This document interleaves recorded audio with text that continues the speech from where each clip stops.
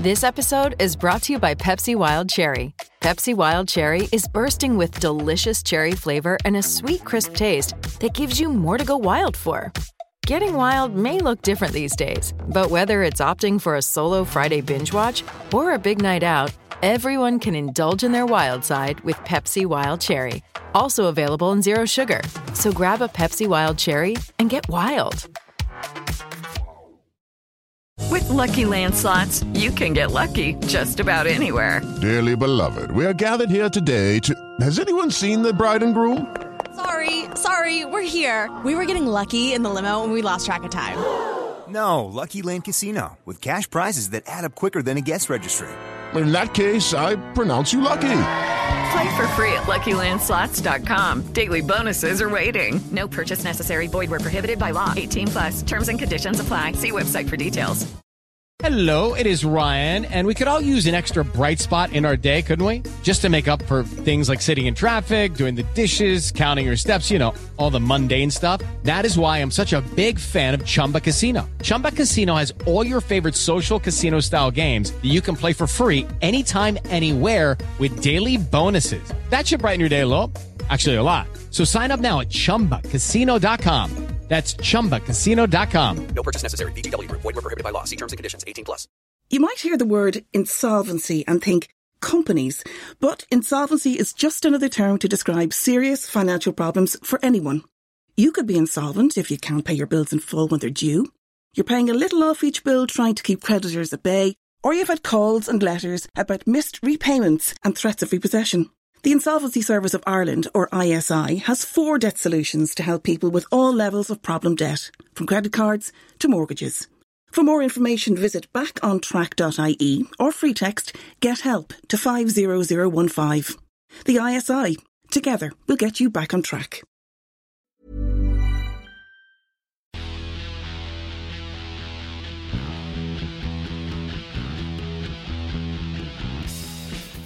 Welcome to the bloodandmud.com podcast, rugby podcast, your weekly gaze into the often dirty brown water that oozes through our lives and calls itself rugby.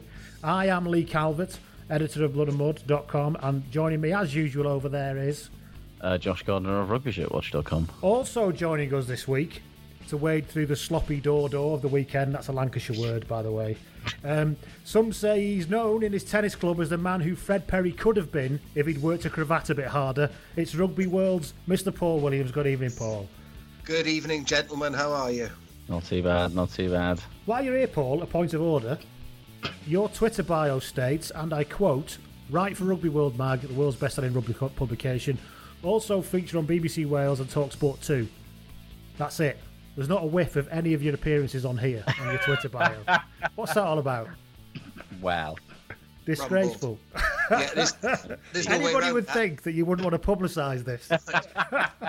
I'm going to change that. I'm typing it now. I'm changing my bio as we speak. I'm only joking. Who cares? Absolute finest here, yeah. Yeah. So, yeah, guests come on our show and we insult them. Right, so... Yeah. Exactly.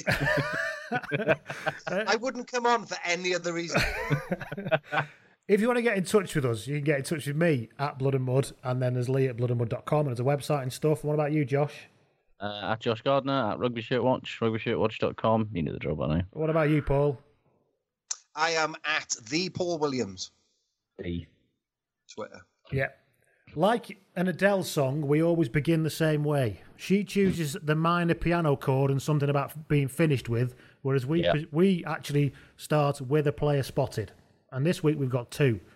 Player spotted, for those you don't know, welcome if anybody is a new listener to us on Acast or Apple Podcasts, is where we ask you to send in any mundane encounters you might have had with professional rugby players or associated persons. First of all, it's Mikey S slides into my DMs and says, I've got a player spotted for you, not mine directly, but from a friend who doesn't listen to the pod. I wouldn't call him my friend if I was you, Mike. Anyway, he says, my friend was stuck in Bristol during the Beast from the East. It's going back a while now, isn't it? And he spotted the Cardiff Blues squad also stranded in Bristol due to the storm. Oh. Then, fast forward a few hours to a terrible Irish pub where he spots Gethin Jenkins ordering a Corona and a latte. That's an interesting mix. Isn't it? What do you want to? Yeah, Which do you drink first? Which do you drink first, there? But they're both Latin. Yeah, that is true. That is true. Curdling might occur, though. I fear. Yeah, Whichever order you drink that in, it's curdling. That's like Baileys definitely and Guinness. You don't want to mix them without any doubt. Yeah, second one. Ian B gets in touch, also sliding into my DMs, and he says, just before the Calcutta Cup the other week, I was walking with some colleagues to grab some lunch in Edinburgh when one of them asked me if this guy going past us was one of the England team. I looked around and sure enough, it was your favourite prayer, Lee, the Bantosaurus himself, Mr. James Haskell. Had just passed us wearing the largest gold headphones I've ever seen in my life, presumably to drown out the sound of being in Scotland. Can I just say that Ian said that? I didn't say that. Ian said that.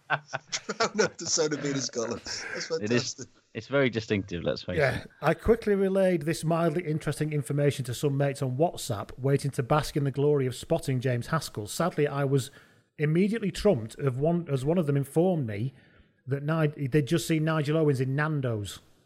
Well, that is perhaps the most mundane rugby player / rugby person. It almost doesn't count if you see them in Nando's. If you sit in Nando's long enough, you're going to see at least 10 rugby players in a 3-hour cycle, aren't you? And that's like saying I'm hanging out at a rugby ground and I've seen a rugby player, you know? Yeah. It's like they're just there. Or a tanning salon in South Wales. Yeah, that's exclusively a South Wales thing, though, let's face it. Imagine when Rhys Webb goes to Toulon. Will he still go to tanning salons? Will he be able to change his behaviour enough? That's interesting. Will he still top himself up?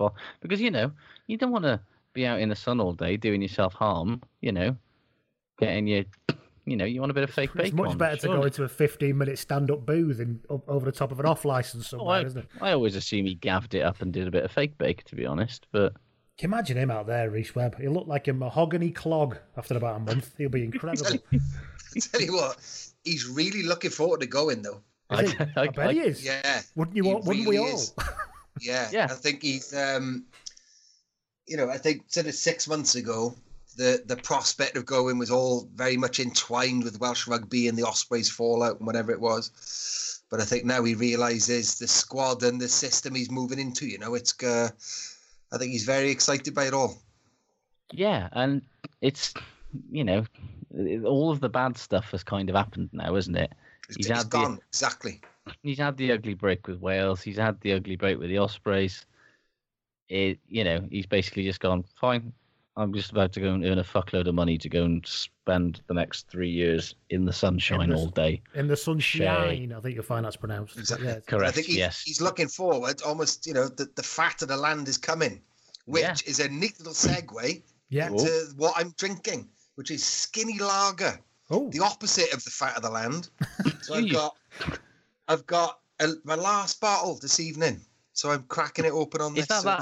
Is that thing they've been sending all the rugby players that's like beer but not as quite horrendous for you? That's the stuff. And this may look like I've shoehorned this in to get another crate of it. Surely but not. Do not be that naive or cynical. No, it's simply a wonderful drink. It is beautiful. I think it's 80 calories a bottle. I think, and to be honest with you, our listeners do expect you to be drinking while podcasting now, Paul. So it's good that you've kept them in the loop about what your specific tipple is this evening, I think. Yeah, they almost think you're like the world's best well-dressed wino, I think. Do you know, it's so funny you should say that. I'm from a village called Gowerton, and there is a gentleman down there who's known as the best dressed drunk in town. I won't mention his name. As if people won't know who that is in Gowerton. There can't be more than one best dressed drunk in Gowerton. They're going to know who that is, aren't they? Name or not. Well, it's him or me. Depending on which time of day you catch us. Yeah, he'll be fatter than you though, because you're on skinny lager. Exactly. Lee. Tell you what, Tell you what. Beautiful. There. That's what any good host should do. He just brings us back around to the point that was. Any good host and me does that, yeah. That was Partridge-esque. Oh, well, that's. Hey, with all our motorway services chat on Twitter today and it's Partridge Turbo, I tell you. Anyway, meanwhile, back at the rugby, shall we have some news? Yes. Saracens are for sale. Well, half of Saracens is for sale, and apparently Nigel Ray's going to buy it. He hasn't got much choice in the matter, is he? Because they're basically the South African half of the ownership have basically gone, no, thank you. And if he doesn't buy it, then anybody could. And I think he wants a bit more control over that whole process if he does hand it off to somebody else. But it's interesting because they're losing, £2 million a year? Which is an improvement, weirdly. They were losing 5 million. Don't you reckon it's a total consolidated debt of 50 million? Probably, yeah. Do you think they've sacked it off because there is no more wall left to piss money up? And they refuse to build another wall? Well, the guy who was part of the consortium that, or like is the major player in the South African side of the consortium, is like the richest man in Africa. So he's not short of a few bob, and £2 million a year to him probably isn't that even much. He's had enough of how much money he's losing. Well, I wonder if it's less about, because they are doing down that debt. Like they were losing £5 million a year, like 3 seasons ago, and now it's down to about 2, which is still very much not good. But then there's only one team in the Premiership that isn't making a loss every year. So, but you know what? There's a serious issue outside of Saracens. Even whether whether someone buys them or not, or whatever happens, right? If you're running at that level of debt, the influence that you have on wage inflation throughout the whole of rugby is massive. Mm-hmm. And it has been since that influx of cash came in. And you could say the same thing about Toulon. Yeah. So, it's very difficult. Almost seems quite difficult to chat about it if you're Welsh, because everyone seemed to, in Wales, to hate Saracens and everything they stand for, and they've sucked players out of everywhere. And they've bought a squad like Man City have and Man United sort of have in the past. But the reality is that if you're running at a loss like that, you're playing with wage inflation willy-nilly because it doesn't matter. Yeah. And it's affected everybody. It's dragged everyone into that game. You look at Exeter, a side that's run so well and so professionally, and within, I'm not saying people have, well, I'm not going to say it publicly, that people have been outside the salary caps and the bans, but they exist and they are successful within that. And Saracens have been, and outside of that, largely, even if they have played within those bans, which I'm not saying they haven't, but they're still spunking a lot of money up the wall, aren't they? They've inflated wages massively, okay? And I think that with a bit of luck, this will bring down their operating losses, and it'll bring down the amount of money that they think they can just splash. And like you say, piss at the wall, because they're not just pissing their money at the wall, they're sort of pissing on the wall of rugby. So they could do with coming down just a few £100,000 a year in terms of spending. Yeah. I think it'll benefit rugby in Wales, England, Scotland, Ireland and France, actually. Well, ultimately, if Nigel Ray does take on the whole thing now, he's a very rich man, don't get me wrong, but his net worth is only 250 million. That's not pocket change, but yeah, he's doing all right, but still, But bankrolling Sarries for the next 5 or 10 years, losing, between 2 and 5 million quid a year. Yeah, and the other that's going to make a big old chunk out of that. I don't think anybody gets involved in this to make money, do they? Nobody buys sports teams to make a shitload of money. I think they are seen as something to have. You don't want to. Yeah. So I think people accept they're going to lose money. I think it's more about status and being involved in it and having success for something that you want to do. But I think Paul's point is a good one, and also the wider point that at some point there's only are there only so many rich men, and it usually is men, let's be honest, who are willing to prop this up. Because unless you've got a regular, turnover of people who are willing to, one, have got this much money, and two, are willing to lose it, then in terms of a sport, we're in really fucking serious trouble. And 4 of the 12 clubs in the Prem are for sale, Yeah. Worcester are for sale, London Irish are for sale. That's an important point. Rich people don't get rich by...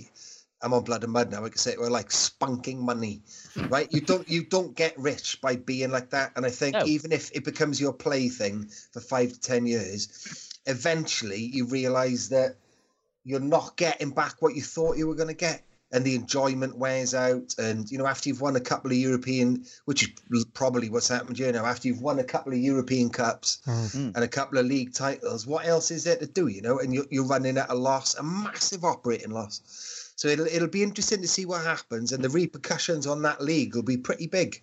And also, there's particularly from the Sarries point of view, there's this whole angle that I think you were talking in your Rugby World column, and we chatted on the pod a couple of weeks ago about this whole thing about the All Blacks effectively buying a share of Quins or whatever and setting up Quins as a feeder club.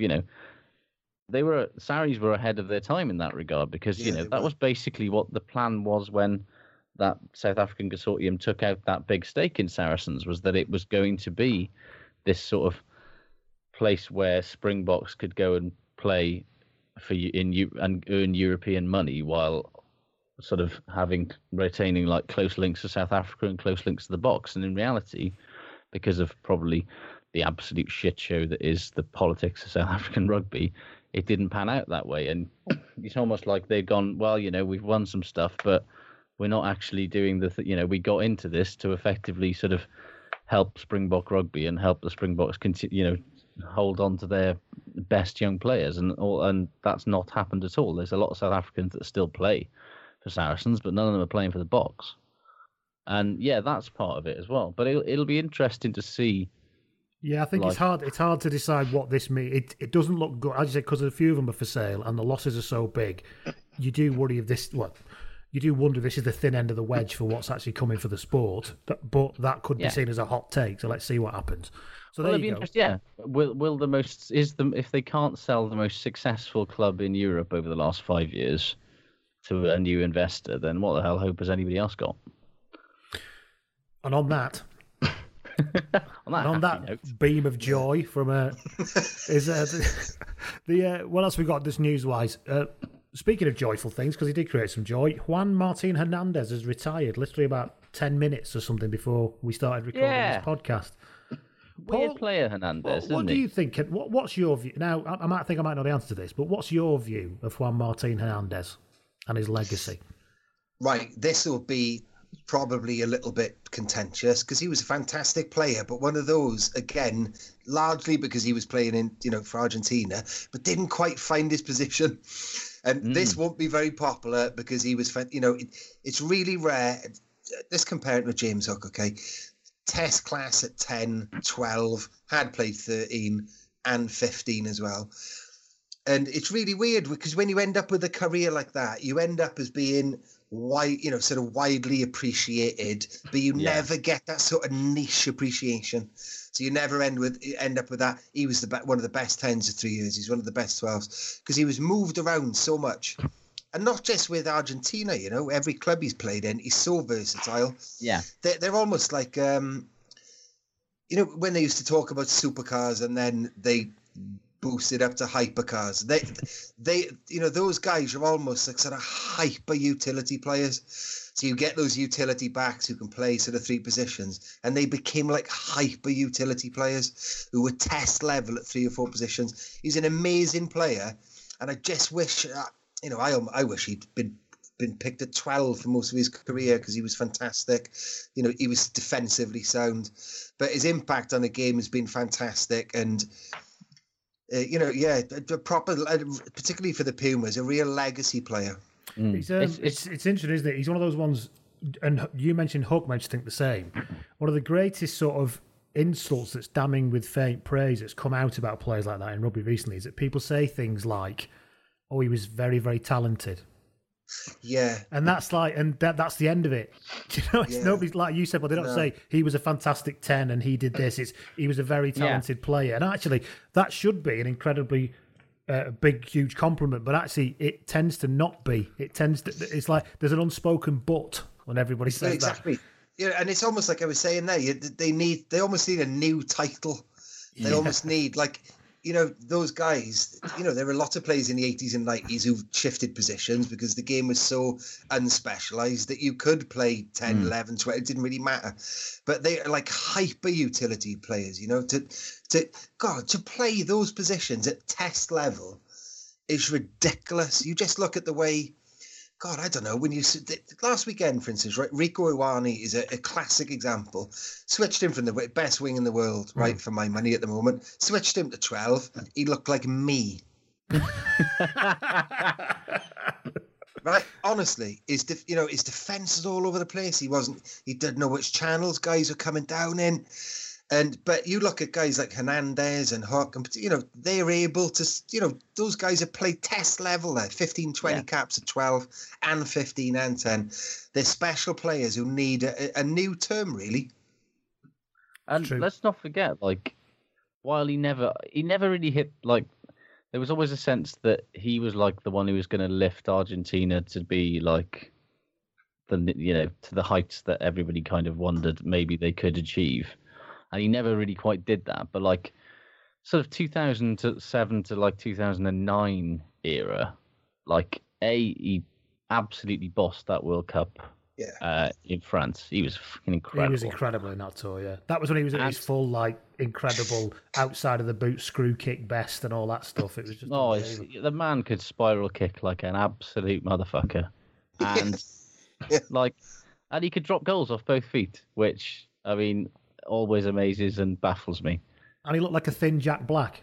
There's a lot to be said for that. Yeah, but I think the problem is with him that he has spent the last 4 or 5 years being genuinely insane whenever he takes the field. Yes. And every time he comes on for Argentina, you genuinely have no idea what's going to happen, because he doesn't, like you said about him being world-class at 3 or 4 different positions, he now plays like he doesn't know which position he's actually playing. I know. And it's entertaining, but do you know the other big accolade I think for Hernandez is that he did all, he was I don't mean pretty physically, although he's a very good-looking man, but I mean pretty in terms of the way he played during a time when rugby was really ugly and kick-dominated. Yeah. He sort of existed in the Mornay Stain era, where goal kicking and line kicking was everything, and up and unders were, it was easier not to have the ball, 2007. Yeah. Do you remember Bram van Straten? Oh, yeah. South Africa outside half. He was about 16 and a half stone, wasn't he? Just awful. He was like a head with boots on, basically. Exactly. But, and to have been a baller during that period was quite an accolade, Yeah, and I do think he did. We were talking before we came on with Josh about that Moneyball thing. I think he was overvalued because he looks so pretty. People always assumed he should be better because he looks so good. I think that's something that works maybe against him, really. People expected more from him because he looks like he should have done more, perhaps. But anyway, genuinely, he's not a player anyone will forget. I'll say that for him. I think that's a hell of a legacy. People always remember who Juan Martin Hernandez was. Absolutely. And he's one of those players who occasionally sneaks into a discussion about world's best 15s. Yeah. Every now and again, you might get the odd one and go, you can stick Hernandez there. So, particularly on the bench. So, yeah, fantastic career, undoubtedly. Last one quickly, because we've spent a lot of time on news here. Wayne Pivac has been informally consulted about the Wales job. Is that right? Or something like that? That is the talk coming out today, which is interesting because just last week, Wales Online were effectively saying that while they the WRU that Wayne Pivac is considered by so many people to be the favourite for the Wales job, they literally don't want him anywhere near it. They want Dave Rennie 100% is the man in the hot seat for the next Wales coach, and basically they're just happy to let people talk about Wayne Pivac because it looks good for Welsh rugby that the coach of the most successful region is in the frame to be the next Wales coach, because that's kind of how it should be. But in reality, they don't want him anywhere near it. Not because he's a bad coach, but because it's a political minefield and has proven to be on many occasions over the years, picking a club coach with loads of existing relationships for the big jobs. So, yeah, it's interesting. You wonder if that's just the WRU enjoying letting that sort of stuff leak out a little bit to sort of make people feel like he is still in the frame, or maybe he is still in the frame. There's a lot of very weird, muddied things coming out at the moment about it, and I don't really know what to believe. Does anyone know what the timetable for appointment is? Because I don't. No. Have you got any idea of when they're going to appoint anyone? No idea. I mean, it is. I mean, it's going to be. I mean, we're not going to go into it now, but it is going to be quite a seismic shift, isn't it? Whatever you think of Gatland, having somebody in charge for that long, it's going to be quite a change when it comes in for everyone. Yeah. Well, it's a Wenger-esque style shift. It's I don't know how long he's been there. probably twice as long. And I think from a Welsh point of view, weirdly, as much as I'd love Wayne Pivac to be in charge of the Welsh team because he's done such a great job, I think Dave Rennie would do as good a job without disrupting one of the best region in Wales. So it's coming from a Welsh point of view, it's a really difficult situation because, Dave Rennie's coming with something that isn't going to affect the Welsh regions. Whereas if Wayne Pivac comes out of the Scarlets, he's probably going to take everyone with him. So Steve Jones will come out of there, and everyone else underneath. So it's a weird situation, and it's not something I've ever really contemplated before. That when regional rugby is only just settled, and it's only just starting to settle with just two of the teams. And maybe not appointing Pivac would be a good thing for regional rugby as a whole, as much as I think he'd be fantastic. So it's a really difficult situation. Well, the other thing is that he's got a contract until the year after his contract is till 2020. So technically they'll have to sort of buy him out of that as well, which probably complicates matters a bit as well. Well, we'll see. But yeah, we'll see. Finally, and in the news this week, is that Nigel Owens is now a political commentator. Yes, he is. He was given a column in Wales Online where he discussed Brexit. Yes. Now, regardless of I'm not going to get into what his views on Brexit are, because I don't think that will be a good idea for either you, me, or anybody listening to this podcast. But the point is that surely we've reached peak sort of Nigel superstardom now, when actual column inches in a political newspaper are given over to his view of things. Not political newspaper, and newspaper is given over to his view of things. Yeah, and this is literally the same day that he came out with a bizarre PSA, public service announcement video that he'd done for the Department of Work and Pensions, encouraging young people to save for their retirement instead of spending all their money now. Which, he's like an all-purpose star, isn't he? It is. You need somebody to do comedy in Welsh. You need somebody to do DWP, public announcements. You need political commentary. You need rugby refs. You can do everything. He's incredible. So I like Nige a lot. So I enjoy Nige. I enjoy Nige. He's an excellent ref, and I don't think he's been very well advised. No, I don't object to athletes using their platform to share their views and beliefs on whatever it is that they choose to do so. But I do feel like he's stretching himself. It feels like on the back of him having shall we say, an interesting performance in the Champions Cup on Saturday in the Munster Toulon game. And then on Monday morning, he's appearing in adverts for the DWP and doing columns about Brexit. Like, he can do what he wants, I suppose. But I just think it's not the best. It's not the best look in the world. He just seems to when the best ref on the planet seems more interested in extracurricular stuff than right now. I'm going to take issue with this. Yeah. Let's go. Right. Because I always think it's really unusual how referees can't exist outside their little bubble. Right? So it's almost like a societal comment. So you would never say that of a teacher or a rugby writer or whatever it might be, or someone who works in IT. You're not allowed to have any opinions on anything else. And also in your job, I don't really want to listen to what you think about your job or say anything about your job.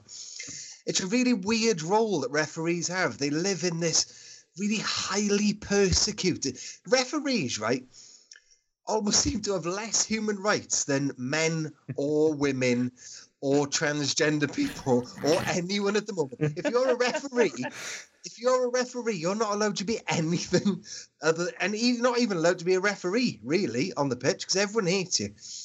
So I've got a slightly different opinion of it, and weirdly, I think, and I'm not awfully liberal, I'd say reasonably central, I suppose, but it's really unusual that referees aren't allowed to have lives outside of their jobs. And I find it weird, and particularly with Nigel, I suppose, because he's so affable and, he does have this personality outside of his job. But in any other profession, you're allowed to have a life and an opinion and a comment. But as a referee, you're not allowed to have that. That's my thought. I know nobody will agree with that, but that's just what I actually do agree with you up to a point. I'm glad he's got other stuff going on, and actually he's a nice enough guy and a good enough person, and in my opinion, a decent enough personality to carry it off as well. I just think that it's almost like he's saying yes to everything now, and it's almost like somebody should say, just have a think about what you put yourself out there doing now, Nige.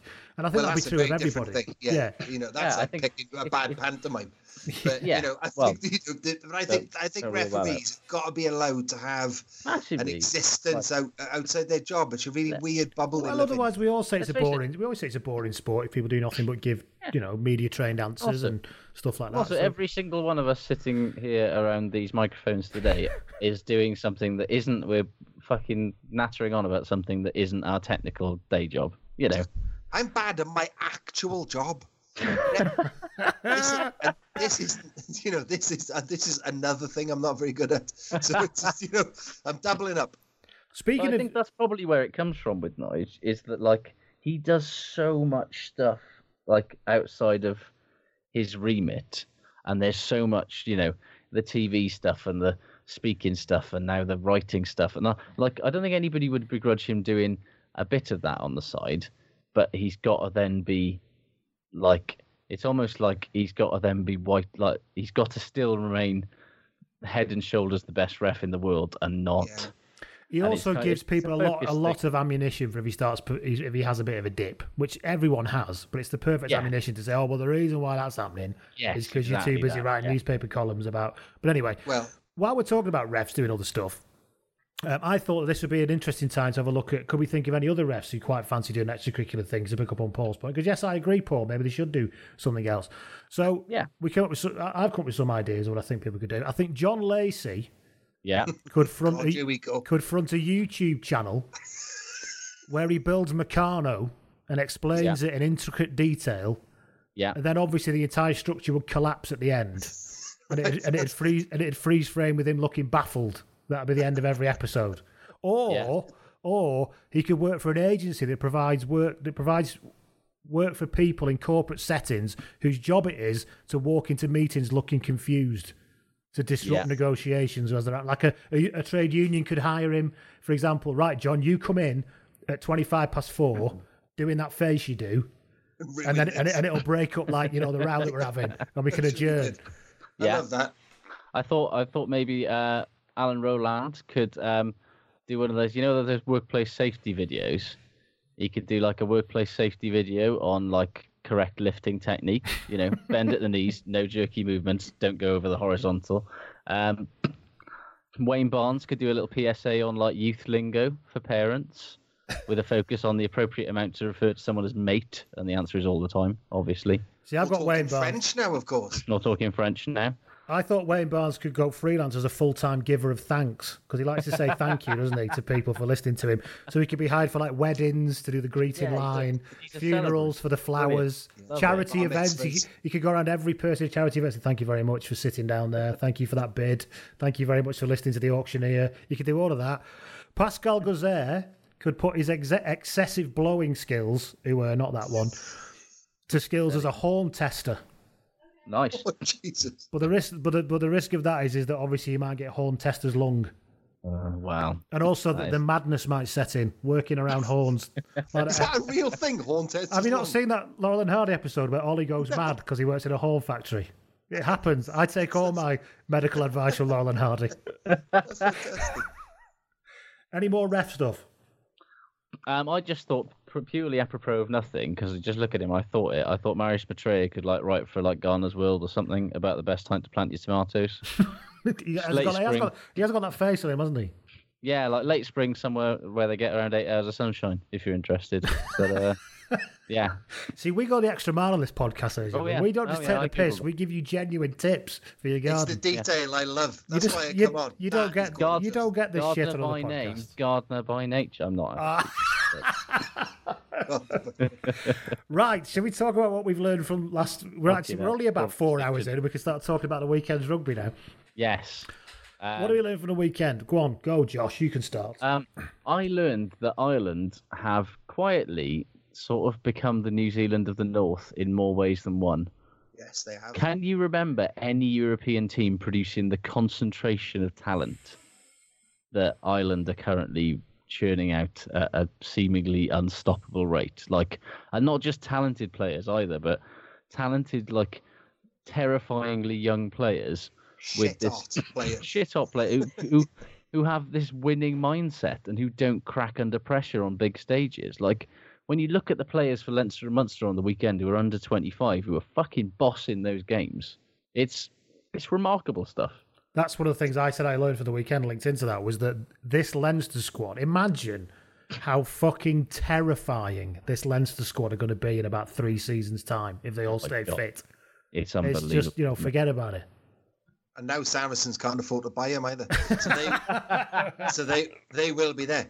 But you're right, you look at Levy, right, on the weekend, he's their third choice opposite flanker. Staggering. Right? And, the way that boy played, and these weren't sort of like, Jamie Heaslip was a really good player, but, he like Scott Higginbottom, sort of like the outside, lighter weight on the wing for the easy carry of now and again. But you look at Levy on the weekend, it was fantastic. He was doing his proper open side play in and around the ruck and waiting for lazy ruck guards not to be there, and then just pouring through the back of the gate. It was amazing. I was so impressed with him on the weekend. And, Josh van der Fleer and Sean O'Brien, they've got to take that shirt off him now. I'd be amazed. Cullen, if I was Cullen, that shirt is his until someone else tells me otherwise. Well, not just Leo Cullen, but Joe Schmidt as well. Like, there is absolutely no way that I would give Sean O'Brien that shirt back without massively.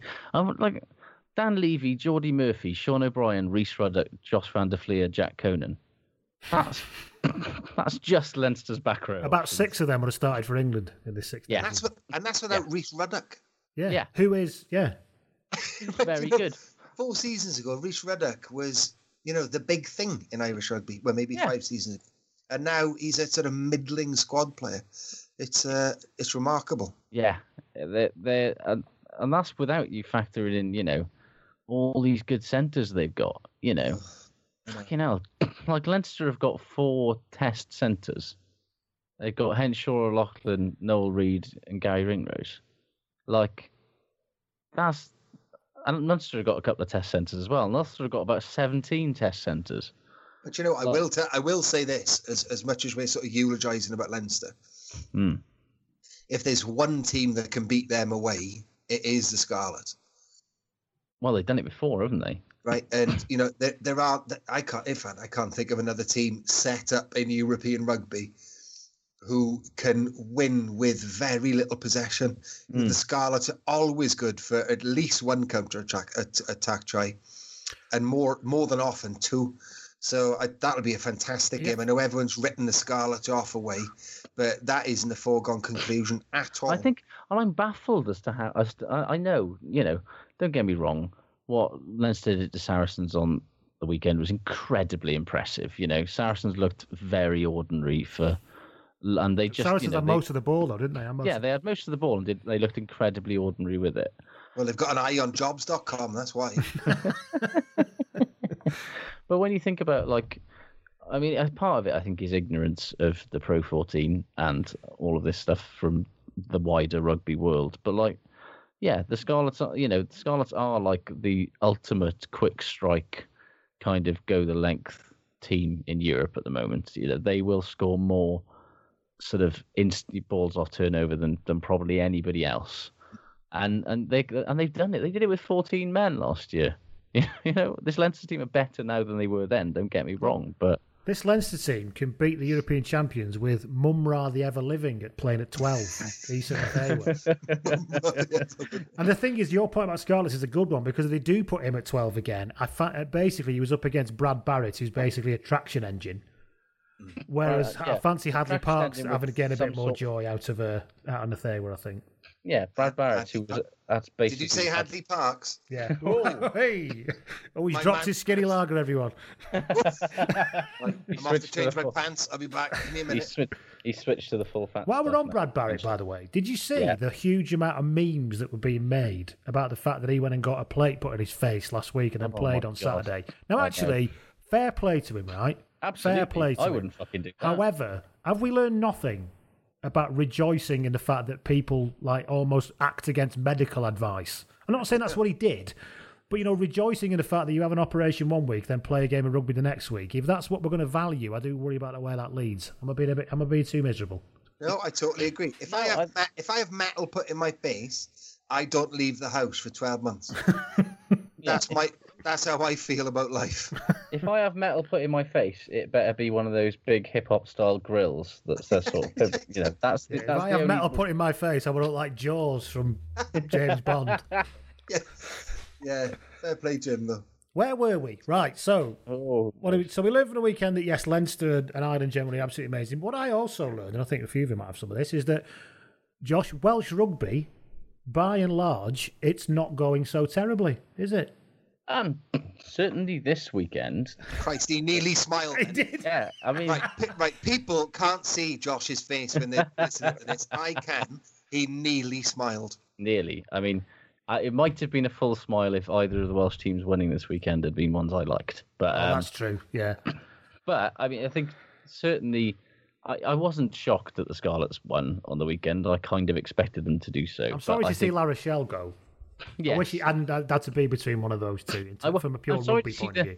Them go in a way that was so un-La Rochelle-like. Yes, indeed, yeah. It's like, I wanted that game to be, a Super Rugby score, and both teams, but obviously European knockout rugby, that's not how it works. But I think the sort of one that's gone under the radar a little bit this weekend as a result of that, Danny Wilson and Matt Sherratt deserve massive credit for the job they did tactically.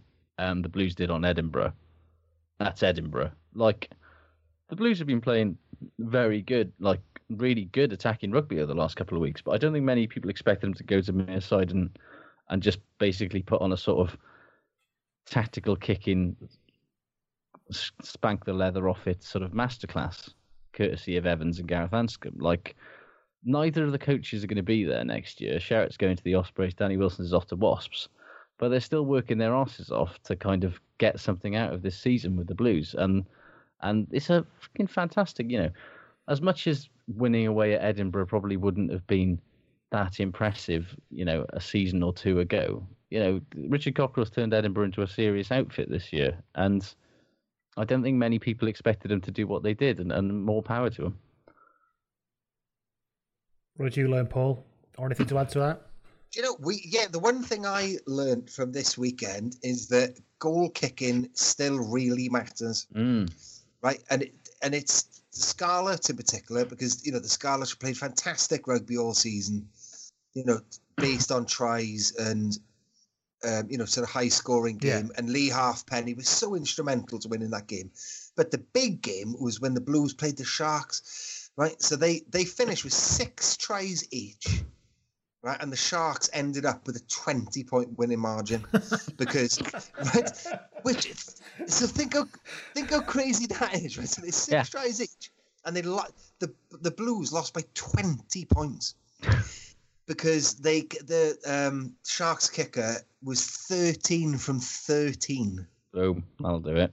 Right. And, I know rugby's changed. We were chatting about Mornay Steyn earlier when kicking ruined rugby when it was rugby. But goal kicking is so important, Well, and we just look at that game. It's remarkable. Well, also, like you're saying, people have been kind of grumbling about Halfpenny this season since he signed for the Scarlets about how, he's attacking. He hasn't turned into Liam Williams overnight and all this sort of stuff. And how, and there are still obviously sort of flaws to his game in an attacking sense, but that's why the Scarlets signed him.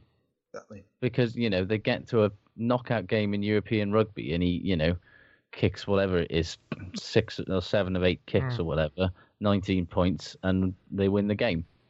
They don't win the game without him, probably. And that's, you can put a price on that because they're probably paying very handsomely for him. But, that's why you need that player in your team who can be that sort of 80-90% goal kicker when it gets to that sharp end of the season. And that's the Scarlets' aim, is to be at this kind of stage of the Champions Cup every year. They need somebody like that in their ranks who's going to win them games off the tee. Yeah, and I think it'll be interesting next season now because the Scarlets, it's been publicised today that they've signed Blomqvist from the Cheetahs.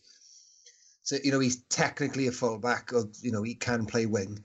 But, where do you put Lee Halfpenny on the pitch then? Because, you've got to have that kicker. Reece Patchell kicking's good, but he's a sort of 70-75% kicker.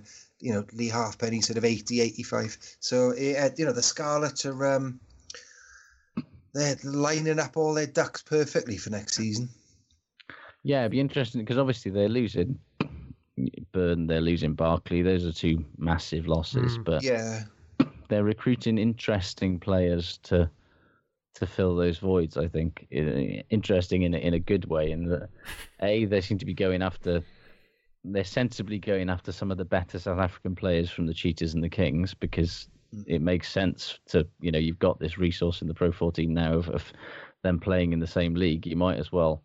It becomes all the more attractive. And it's an interesting tactic that they're doing, but I'll be intrigued to see how it pans out. And to go back to Lee's original point about Welsh rugby, how successful it's been. For me, right, it's just made April and May relevant again. Right, normally I'm just looking at what linen stuff I can buy, and it's going to match my other stuff. Not that you stopped doing that, you're just not doing that. Yeah, let me correct myself. I never stopped doing that. But it comes out of the wardrobes, right? And then different pocket squares get matched with different things. But now, April and May are relevant again for Welsh rugby. It hasn't been like that for at least 7 to 8 years. I think that on top of the week in which the WRU board made its decision and the break of the funding to the Premiership, and the thing is, you could probably argue about that forever with numerous different people, but the fact is that it's a decisive change.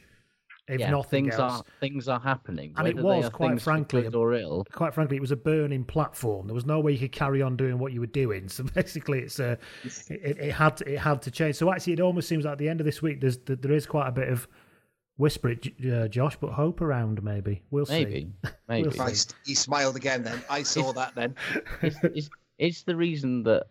Because the Ospreys have absolutely nothing left to play for this season. Is that why I bought my first ever pocket square this week, Paul? Is that what happens when you've got nothing? What are you going to accessorise that with? You exist in hoodies and T-shirts. I do not exist in hoodies. I exist in flannel shirts and T-shirts. Thank you very much. All right, okay. And they might infect you eventually. Yeah, well. What else did we learn this weekend? Tell you what I learned this weekend, right? Francois Tranduc is on fire. And if by fire you mean borrow time before Boudjelal castrates him, then yes, he's on fire. He had one fucking job to do, didn't he? Get it off the fucking field. Several times he had that job to do. But the thing is, he played a good part in Ashton's try, and he did some good things. Yeah, and he did put a load of shape on them and sensibleness on them. Is that a word? Sense on them when he came on, and they set it up for him. Perfect, lovely drive. Yeah, here you go, armchair catch, Francois. Yeah. Oh, for fuck's sake! Fucking Rose Ed, mate. No. Oh, Having said that, he can't be completely absolved from blame because the defensive effort he's rapid Conway and fair play to him, but never should have got through there. It's almost as if I think all those 4 people on that side went, oh, this ball's going out, and almost switched off like that. And then when it didn't go out, they kind of went, oh shit, and just couldn't. It's amazing how that mental part of you get. It's that play the whistle thing, isn't it? When sometimes the ball goes on the floor and you kind of go, oh. But you forget the whistle hasn't gone, sort of thing. Yeah. And it was massively that because as you could see that they had just kind of switched off and they were basically chatting among themselves, talking about. Tuisova was basically checking his Instagram, I think, when he come running back at it. But then when there was that collective realization that fucking hell, he's coming at us. He's gone past us. Oh shit! Not one of them went. Well, I'll do that. Everyone went. All 4 of them went. Yeah, the guy will take care of it. Don't worry. Do you remember when he used to play touch in training, and 3 of you all at once would go, "Yo, man," and he'd just run straight through all 3 of you. That basically what that was. Whatever the French for "your man" is, they all did that, and through he went.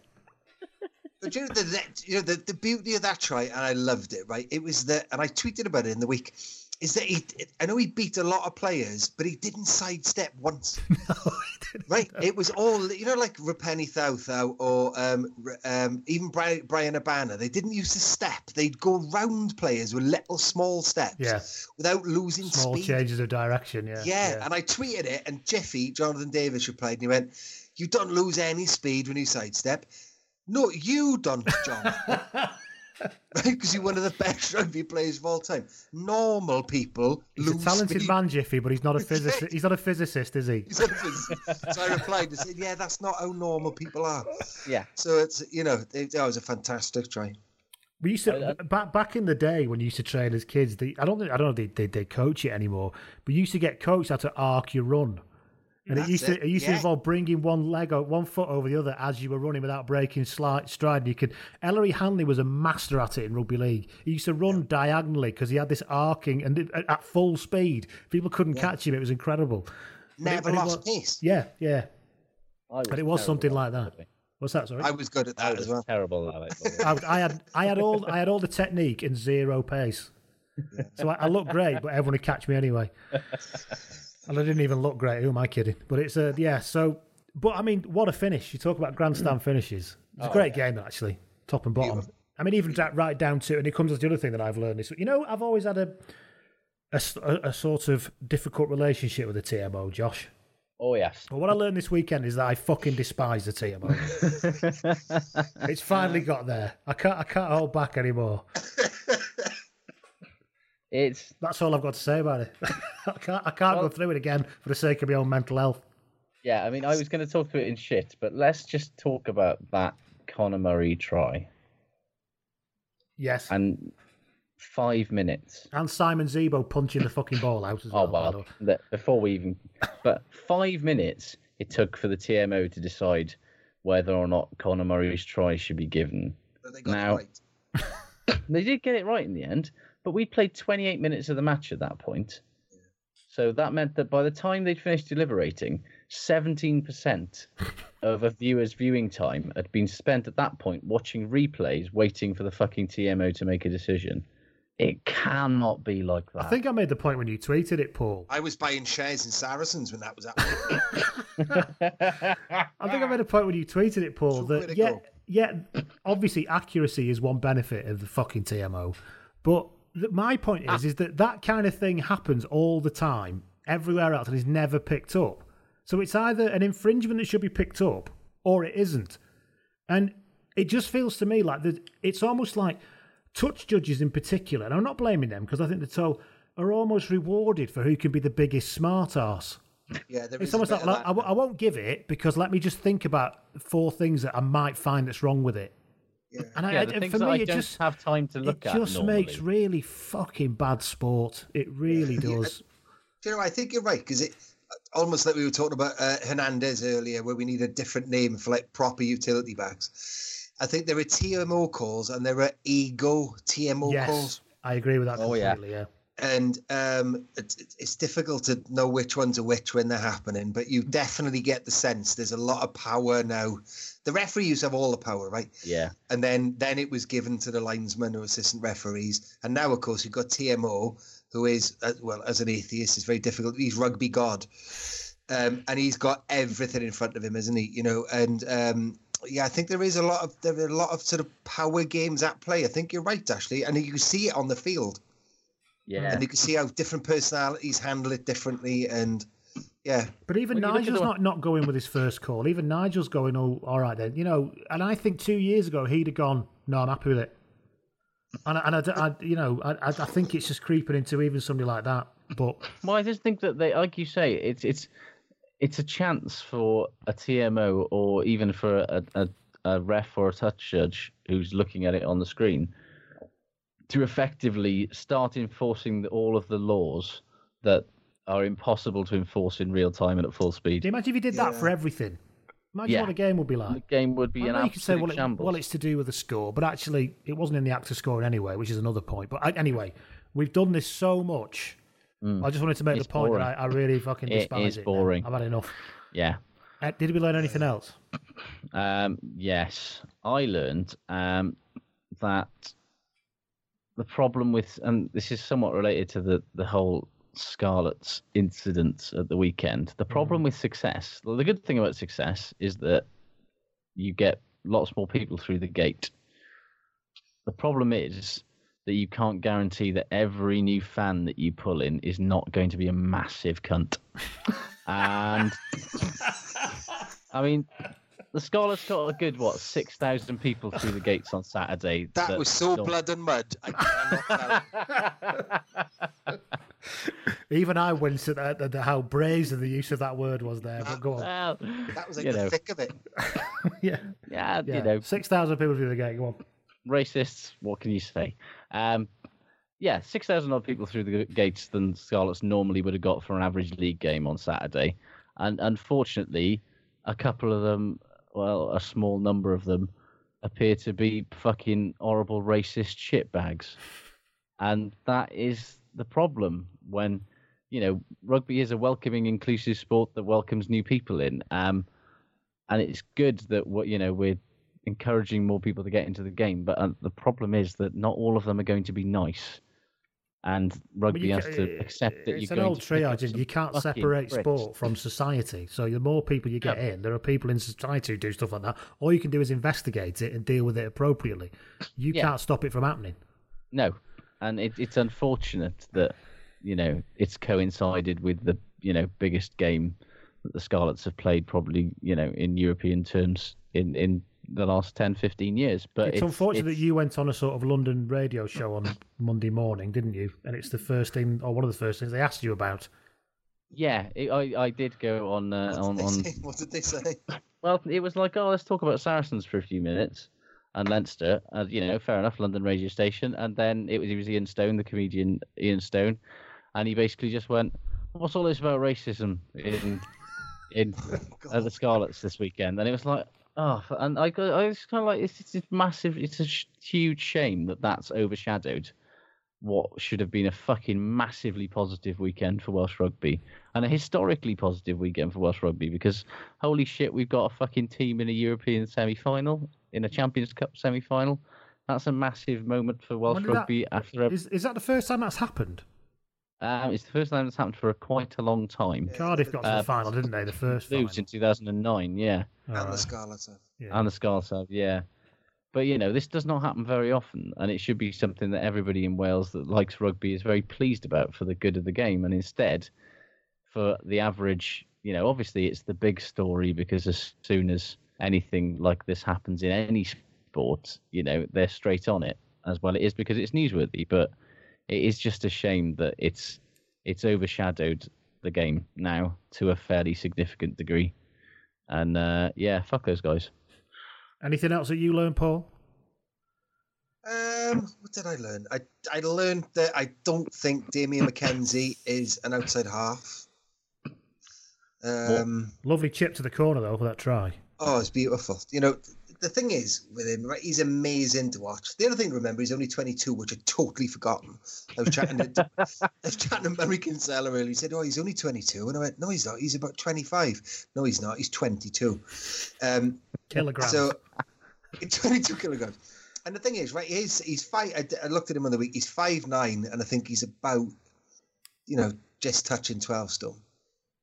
Which is fantastic when you're 15, because the guys in your channel aren't massive back or forwards, because you're catching the ball in space. But of course, when you're taking the ball at 10, you get a lot of big back or forwards in your channel and locks, and the 12's always there. And his error rate's massive. And, I'm a gushing to the point of sycophancy about Super Rugby, right? I love it, right? And I will not hear anything said about it again, right? Even when tackle completions are under 50%, I'll find a reason to say something positive. But I know. Don't worry, you're not alone. You're not alone. Everyone I know feels the same way, but I love it, okay? It's like, it's the antidote to Northern Hemisphere rugby. But I think Damien McKenzie is going to have to make a call in the next couple of seasons, because you can't do that in Test rugby. And you've got, Richie Mwanga underneath him. Well, not underneath him, sort of alongside him. And then Bowden Barrett above the pair of them. So, I think he's going to have to make a call. I don't think you can be that small and not play a kicking game at 10. If you're going to be going into contact at that size, you're going to end up in trouble. I think as well, in terms of the New Zealand fullback berth, that could make him come a cropper ultimately, which it's a shame, and I wish it wasn't the case when you've got Geordie Barrett, who looks like a... Well, that's the fucking thing, isn't it? He looks like a brontosaurus. Yeah. And then Geordie Barrett is just under Hadley Parks in my man crush list. Just. And where's Ben Smith in all this? Both in Paul's man crush list and in the indeed, yeah. Order. It's not like the struggling, is it? Crush, yeah, it's all very close. Yeah, it's embarrassing for them, really. They should definitely share their talent with the rest of the world because it's not fair at all. But yeah, you do look at Mackenzie. That's why I hate Super Rugby. As an international rugby fan, it's depressing. Because it doesn't look like international rugby, does it? But it's also that thing that you think, he's retiring and he's retiring and he's retiring. So actually, they could be not so good for a couple of years. And then somebody comes off the bench for the Hurricanes and you're like, oh, for fuck's sake, who's he? Who's that brilliant bastard, for fuck's sake? Yeah, it's like Sevilla's step-cousin. And they go, this is another Sevilla. He's 9 foot.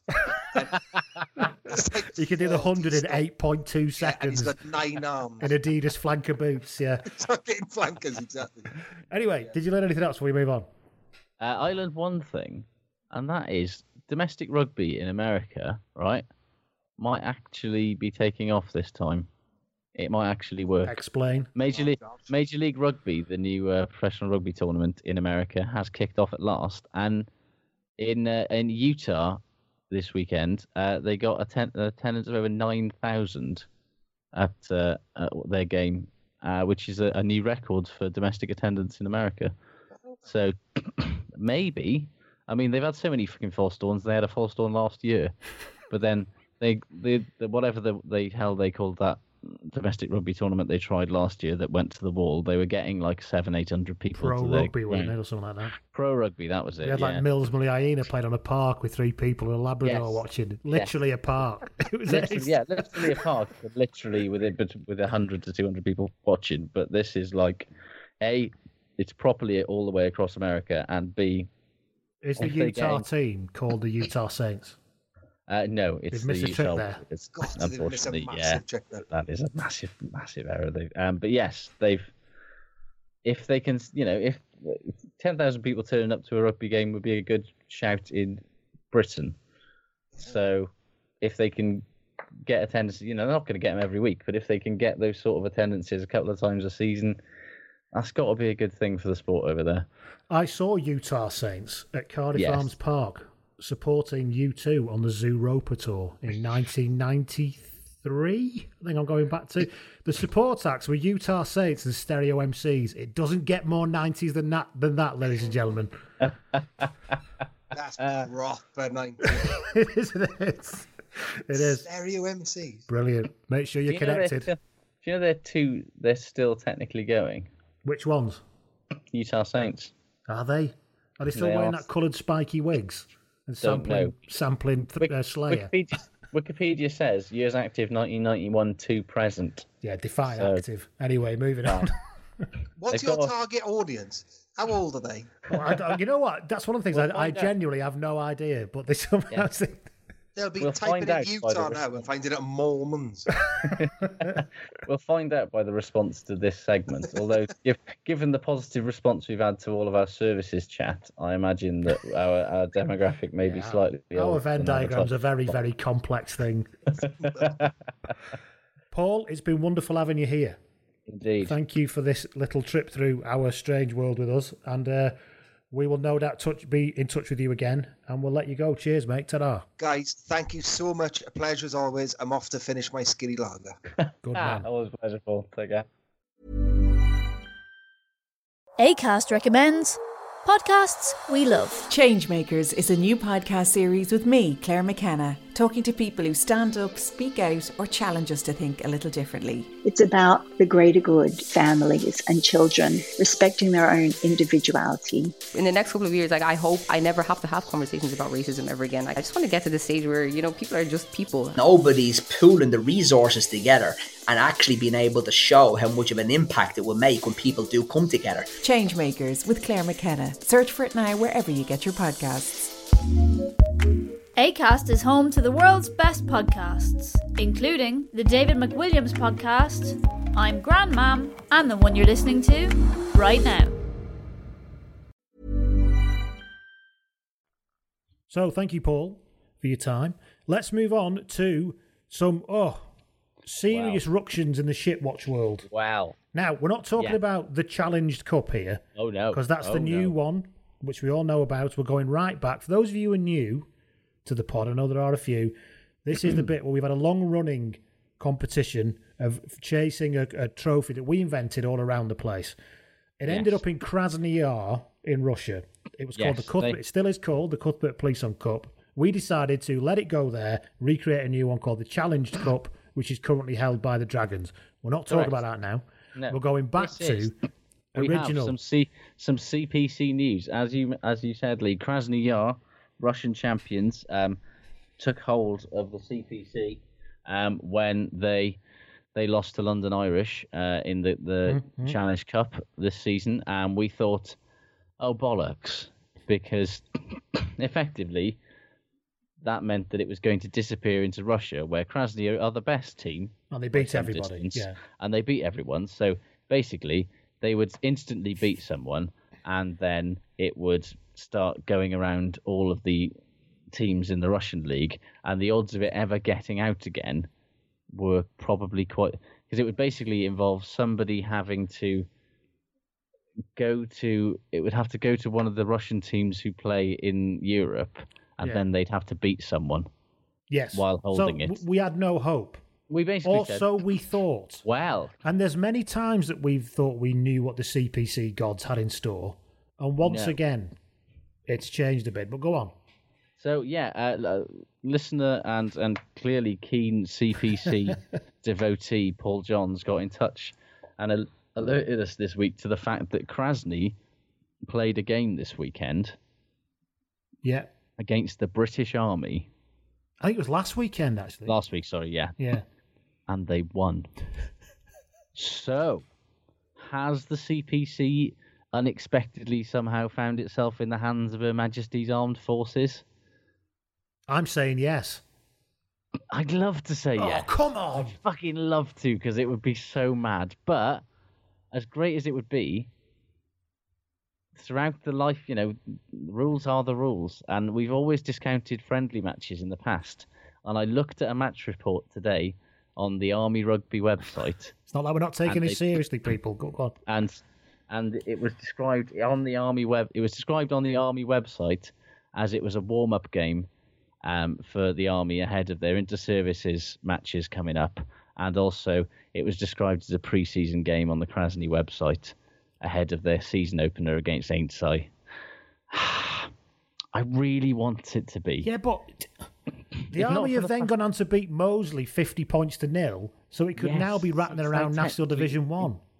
It could be, but I genuinely, in my heart, I never had you down as an ideologue, Josh. I know. Nobody wants this to be currently in the hands of fucking Moseley more than me. But we've always discounted friendly matches and pre-season games before. And for me... Well, ladies and gentlemen, I expect this will be the most controversial thing we've ever done. I fully expect people to be very angry. Now, you see, normally on lots of things on this podcast, I can overrule Josh. However, on this one, I cannot, because he created the CPC. I did. So therefore, it's his thing, so he gets to make the rules. Yeah. However, if you wish to make a compelling case to me why this was not just a pre-season friendly for either of these teams, if you can tell me that this match meant something more than a pre-season run-out to either of these teams, then I will happily say yes, Her Majesty's Armed Forces also, in amongst all of their myriad other awards, trophies, battle standards, etc., also held the Cuthbert Police Cup for a week. Nothing would give me greater pleasure. So, yeah. So, over to you, ladies and gentlemen. Prove me wrong. This is in your hands now. Believe me, nobody's batting for me for this more than me. In fact, I may set up some kind of dummy Twitter account and write very long prose threaded Twitter thread at Josh just to try and convince him. But I think you might guess it's me. So maybe. So yes, please let us know your thoughts. I think I know which way this is going to go. You're going to get spammed to fuck. Oh, yeah. There's going to be a pile-on like you've never known. Right-click, mute thread. So there you go. That is the original shit watch, the Cuthbert Police on Cup, which has been cruelly and wantonly stamped all over by Josh. I mean, I did make the rules, but yeah, I also don't make the rules. So, so we'll see what happens with that one. Challenge Cup will be on next week again when the Dragons are back in action. Oh yes. Let's move on to shit good, shall we, and finish off this little caravan this week. Shit wise. Have you got anything we haven't already talked about? We sort of talked about one thing that's shit, right? And this is kind of rugby related. April Fools. Oh, are shit. Particularly, right? April Fools jokes in inverted commas that are effectively just clickbait masquerading as jokes in order to pull traffic in by saying something that's totally not actually funny, but is case. Two ones that rugby related ones that I saw yesterday, i.e. we recorded on the day before, whenever the fuck April the 1st was. I saw was one Sunday. Was it Sunday? Good. I had a ticket to see Toto and couldn't go. Were they down in Africa? They were down in the Royal Albert Hall, but I'd have been down in Africa if I'd have been there. But yeah, go on. Hey. Owen Farrell has been sacked by Saracens. Yeah, I saw into a that fight one. with Mark McCall. Saw that one. And I also saw Eddie Jones a fight with Alex Sanderson. It was. Yes. And I also saw Eddie Jones has quit England to go and coach Australia. Yeah, and didn't Matt Williams, the Leicester coach, react to that very badly? Yeah. and because exactly, these are reputable. One was Ultimate Rugby, the other one was something else. These are reputable rugby websites. Like, if you want to do an April Fool, make it a really stupid one. Yeah, it has to be borderline believable in a funny sort of way, doesn't it? Like they invented a new boot which can, I don't know, make you go faster or something. I don't know. It's like, Ronan O'Gara's got like toe cancer. It's just an April Fool. No, it's fucking really horrible. Fuck you. Yeah. Owen Farrell's been sacked. That's not a fucking joke. Yeah, that's not a fucking joke. His mum might have seen that. It's just fucking just. They know that these things aren't funny. They're just like, oh, look, I bet we can get fucking shitloads of traffic when people who don't realise this is an April Fool fucking send it around the internet. Ugh. You know who you dickhead. are. Yeah. What shit have we got from Twitter? Tony Sylvester got in touch and he said, at Blood and Mud, he said, shit is Ryanair's ongoing ability, ably assisted by Stansted Airport, to bollock up all rugby fans attempting to get to opposition territory, even when travelling a day in advance. Apparently lots of Toulon fans were affected by this. Ryanair. Classic stuff. I bet they were very apologetic and totally accepted of what they'd done. Oh, yeah. They're notoriously really good at customer service, aren't they? And Tom Gorman got in touch. He said, shit is setting up a second Twitter account to see what all this Stephen Jones chat is about, only to find the selfish prick has protected his account now. There's been loads of Stephen Jones chat. I think Sam Roberts came on, who's great on Twitter, by the way, and said he just realised he's blocked. He doesn't know why. Because the first time he tried to interact with him, I know why I'm blocked, because I said that when Kyle Eastman got called up to an England squad, I bet Stephen Jones's moustache had just exploded. And he blocked me immediately. And called me an amateur and blocked me immediately. He is a remarkable dickhead on Twitter, isn't he? He's unbelievable. Unbelievable. And also, he's really mean. Like, similarly shit, at Vanga4 said, shit Stephen Jones for telling a man to have plastic surgery despite looking like a bullfrog poorly spliced with Jeremy Clarkson's DNA. I like that one, Van Gogh. Good man. In a grossly underfunded biolab in the hope of finding a cure for a man who had mastered irony before understanding its definition. That is an excellent... and for being a joyless, arrogant, horrible word that I said earlier. Yes, he's... Honestly, though, he's... Like, do you think he's basically under duress on here? I don't get it. I think he's obviously told by his paper he has to go on. But then any kind of interaction, he simply will not talk. He thinks everybody's opinion, who isn't maybe a journalist with time served like him, is completely below him. Loads of journalists are blocked by him. Loads of people who work for Sky Sports and everything are blocked by him. It's incredible. It's just, he's baffling. he genuinely like. And then you look at people who lots of people do think is a bit of a wanker when he's on the telly and stuff. Stuart Barnes, who's actually good value on Twitter. He's fine on Twitter. Said. He takes it all in good heart. He was being horrible to Stuart Barnes as well. Like just yesterday, he was being like he said something along. I can't even remember what he said, but Stuart Barnes said something vaguely controversial, and he was just like a prick to him, and then. He wrote a piece about the Romania thing. I can't remember what he said, but then a Tier 1 and Tier 2 rugby account basically said that's factually incorrect because actually he plays centre, and actually that's the wrong capture for Tonga or some capture team. To which Stephen Jones's response was, "We consider this to be defamation, and the Times legal team have fact-checked this. You have got till 3 o'clock today to take that tweet down. Otherwise, your feet won't touch the floor, young man," or something. That was it. I just found it. Stuart Barnes says, anybody else thought Dan Carter oozed pure class off the bench today? Calm it down, Stu. But and Stephen Jones' just reply was one word: no. Fuck off. And then somebody said, "Well, what did you think then?" And his response was, "Dunno. Was watching Spurs 3-1." And. Like, that is an issue for me there, in that for a man who is one of this country's foremost rugby journalists, on an afternoon where the reigning European champions, who are an English team, and he writes for an English newspaper, were playing the best team in Europe in the landmark fixture of the weekend, he didn't say a fucking word about rugby all day and spent the entire afternoon tweeting about football.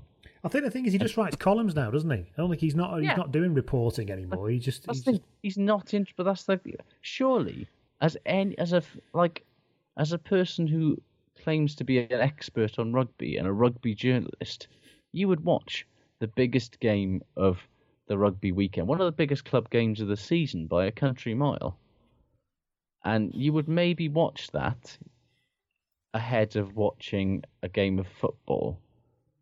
And yet he's not the only professional rugby journalist I saw on Sunday who said absolutely fuck bugger all about the Champions Cup quarter-final between Saracens and Leinster because they were too busy tweeting about Spurs and Chelsea. Now I get it, I like other sports as well, but if it's your job and you're claiming to be an expert on these things, maybe you should be watching the fucking games. Here's a thought. Anyway, I got onto a little bit of a rant there, didn't I? But you did, yeah. I could have dropped the Stephen Jones persona now and just say, "Well, that's just your opinion, you fucking non-entity." You could have gone, and then turn your microphone off. Yeah, have plastic surgery or whatever. I don't get it. Don't be on Twitter or accept that people are going to disagree with you all the fucking time. I think I finally got blocked by him when I made a comment to him about. He was on the Lions tour in 2013. That's when I got blocked. And he basically just ranted and raved. It's like, seriously, mate, you're on tour in Australia doing something that and you just seem like the most miserable bastard in the entire world. Well, I remember when I used to read his columns in Rugby World and thought, fucking hell, what a miserable, clueless fucker sometimes he is. And little did I know that he was actually coming across like that thanks to a fucking incredible job by an editor who was toning down what an absolute arsehole he was by some degree. Apparently. These are the kind of people that win awards, Josh, not us, not anybody else who's in, Well, if that's fucking, as soon as you go, I've got my trophy cabinet's bigger than yours, you've lost that argument. He always counts the followers and talks about his awards. That's just a sure sign of an absolute colossal wanker, basically, isn't it? And yet, it's baffling. It is. And baffling. yet, sometimes he turns out some decent stuff. His stuff about relegation was reasonable. He's obviously not a decent writer. He's made a fucking living out of it. But anyway, enough on Stephen Jones. And he knows his stuff, but it's just stop lowering yourselves to this shit. It's just come off Twitter. I don't understand. If you don't get it, so why are you on here? Yeah. Why not just give your phone number to people who you want to speak to and start a WhatsApp group with them, rather than just blocking everybody on Twitter? Yeah. Anyway, have you got any more shit? Or you're all worn out now? Claremont. Remember when they were good? Hey, they've got a relegation battle to look forward to, at least. Nilled by Toulon last week. battered at home by fucking Racing this week, and they won't be in the Champions Cup next season now. Can you fucking imagine that? A Champions Cup without Clermont. The wheels are Having said that, it might be easy to get tickets for a Challenge Cup game over there. That's I'll tell you what, that's a better. I fancy that. Yeah. Marcel Michelin for fantastic. The nearest airport that's easy to get to is fucking in Lyon or something, and it's miles away anyway. Yeah. Anybody out there know the easiest way to get to Clermont? Yes. Google that. Please advise us. Yes. Any more shit? No, I think I'm done with shit. Right, what have we got that's good? Will Gaines got in touch on Twitter, and he said, good, we're seeing Scarlets win a game, not from their flashy all-court game, but by controlling the game, even though clearly not the best. Hopefully a sign that they are ready to take that step, that next level step, ? Is he asking us that question? You asking us that question, Will? I certainly hope so, and I think if that performance can be repeated, then I agree. But we'll have to see it repeated a bit more often, i.e. probably in Dublin in a few weeks' time. So, indeed, and I think it's you never know with teams like the Scarlets because they can be very hot and cold. But it did feel like a bit of a watershed, didn't it? It was something different that we haven't seen before. Let's put it that way. Other goods from me. I mean, we've talked about it. Dan Levy. Yeah. Yeah. He's so good. Oh, so good. One person we haven't talked about. I don't think we've talked about him at any point in any kind of detail. But Simon Hammersley. No, James Ryan. Right. Oh, he was magnificent. Yeah. Well, he was magnificent in the Six Nations. He's magnificent. Yeah. And he's magnificent. He has never lost a game of senior rugby. Is he Itoje-esque in that stats? He must be, mustn't he? He's the new... I don't know how many senior appearances has he got now. He's got 10 appearances for Leinster and 8 caps for Ireland. So he's played 18 games of senior rugby and he's not lost one. He looks pretty special. He does. And how old is he now? When you is he 22 or something, or 21? Something ridiculous like that. Let's find out. He is 21 years old. Oh. You absolute bastard. Yeah, so he made his debut in September and he hasn't lost a game since. Interestingly, Kevin Heaney got in touch and said, to jump back to shit, said shit was the standing item of Maro Itoje. It's almost like there's only so much young, powerful, unbelievable, world-beating second rower power to go around, and he gets passed between hosts. And it's obviously left Itoje, been blown across the channel and landed slap bang in James Ryan's ears. Yeah. Oh, James Ryan was one of those. I didn't realise James Ryan was one of those rare people who made his international debut before he made his provincial debut. Played for Ireland on the tour in the summer. Nothing smacks of look how good he looks in training more than that, does it? Obviously, lots of people are watching him and going, "Oh Jesus Christ, this lad's good." Yeah, he's good. But let's not forget they got Tadhg Beirne as well in there coming in. And Ian Henderson. Yes, and Ultan Dillon to come fit again. Oh yeah, I really like, and I don't know what's happened to him. Did he get injured? Yeah, I think he's had a few injuries, but fucking hellfire. And the Screaming Skull, Ghost Rider. Yeah, he's not going anywhere anytime soon. Toner's going nowhere. Well, not without people noticing. Put it that way. You'll have to have a very, very long cloak. And then that'd just make it more conspicuous, wouldn't it? And he'd also look even more like Nosferatu. Yeah. Anyway, what else have we got that's good? Kevin Heaney also said that Dan Levy, Chris Ashton. We've not talked about Chris Ashton. Yes, just scores tries. Just all he does. Nothing new here. Those beautiful running angles, the timing he picks them and where he goes, the line towards the post he always runs. It's really not that complicated. Why don't more people do it? Yeah, and yet here we are again talking about it. And that's us finishing talking about it. Have you got anything else? One thing that just made me quite happy this weekend. Ross Moriarty was back playing for Gloucester for the first time in ages, and lo and behold, he looks an absolute fucking menace again. He's fuming. Yeah, he's been watching the videos of his performances in the Six Nations, and he's fucking fuming. He looked so angry, and it is great news for fans of Absolute Bastards because he was back to his bastardy best. And that, ladies and gentlemen, is that. Yeah, what better note to end it on for another week? Angry Ross Moriarty. We have plans afoot for the Patreon page. We by do. The way. We're going to record some stuff that you will get as a special bonus when you, if and when. Well, some of you will get. Some of you will get. Those of you who deem us worthy to hand over some of your hard-earned will get some special bonus stuff straight off the bat. Indeed. And keep your eyes open for that. Thank you very much, though, for listening. This will remain free. I keep making that point that the weekly one will remain free. Cheers, Josh. Thanks Always to Paul, who's a pleasure. not here, and we'll speak to you all soon. Take care. Take care, Goodbye. everybody. Bye. Sports Social Podcast Network. Judy was boring. Hello. Then Judy discovered ChumbaCasino.com. It's my little escape. Now Judy's the life of the party. Oh, baby, mama's bringing home the bacon. Whoa, take it easy, Judy. The Chumba life is for everybody. So go to ChumbaCasino.com and play over 100 casino-style games. Join today and play for free for your chance to redeem some serious prizes. ChumbaCasino.com. No purchase necessary. Void where prohibited by law. 18+ terms and conditions apply. See website for details.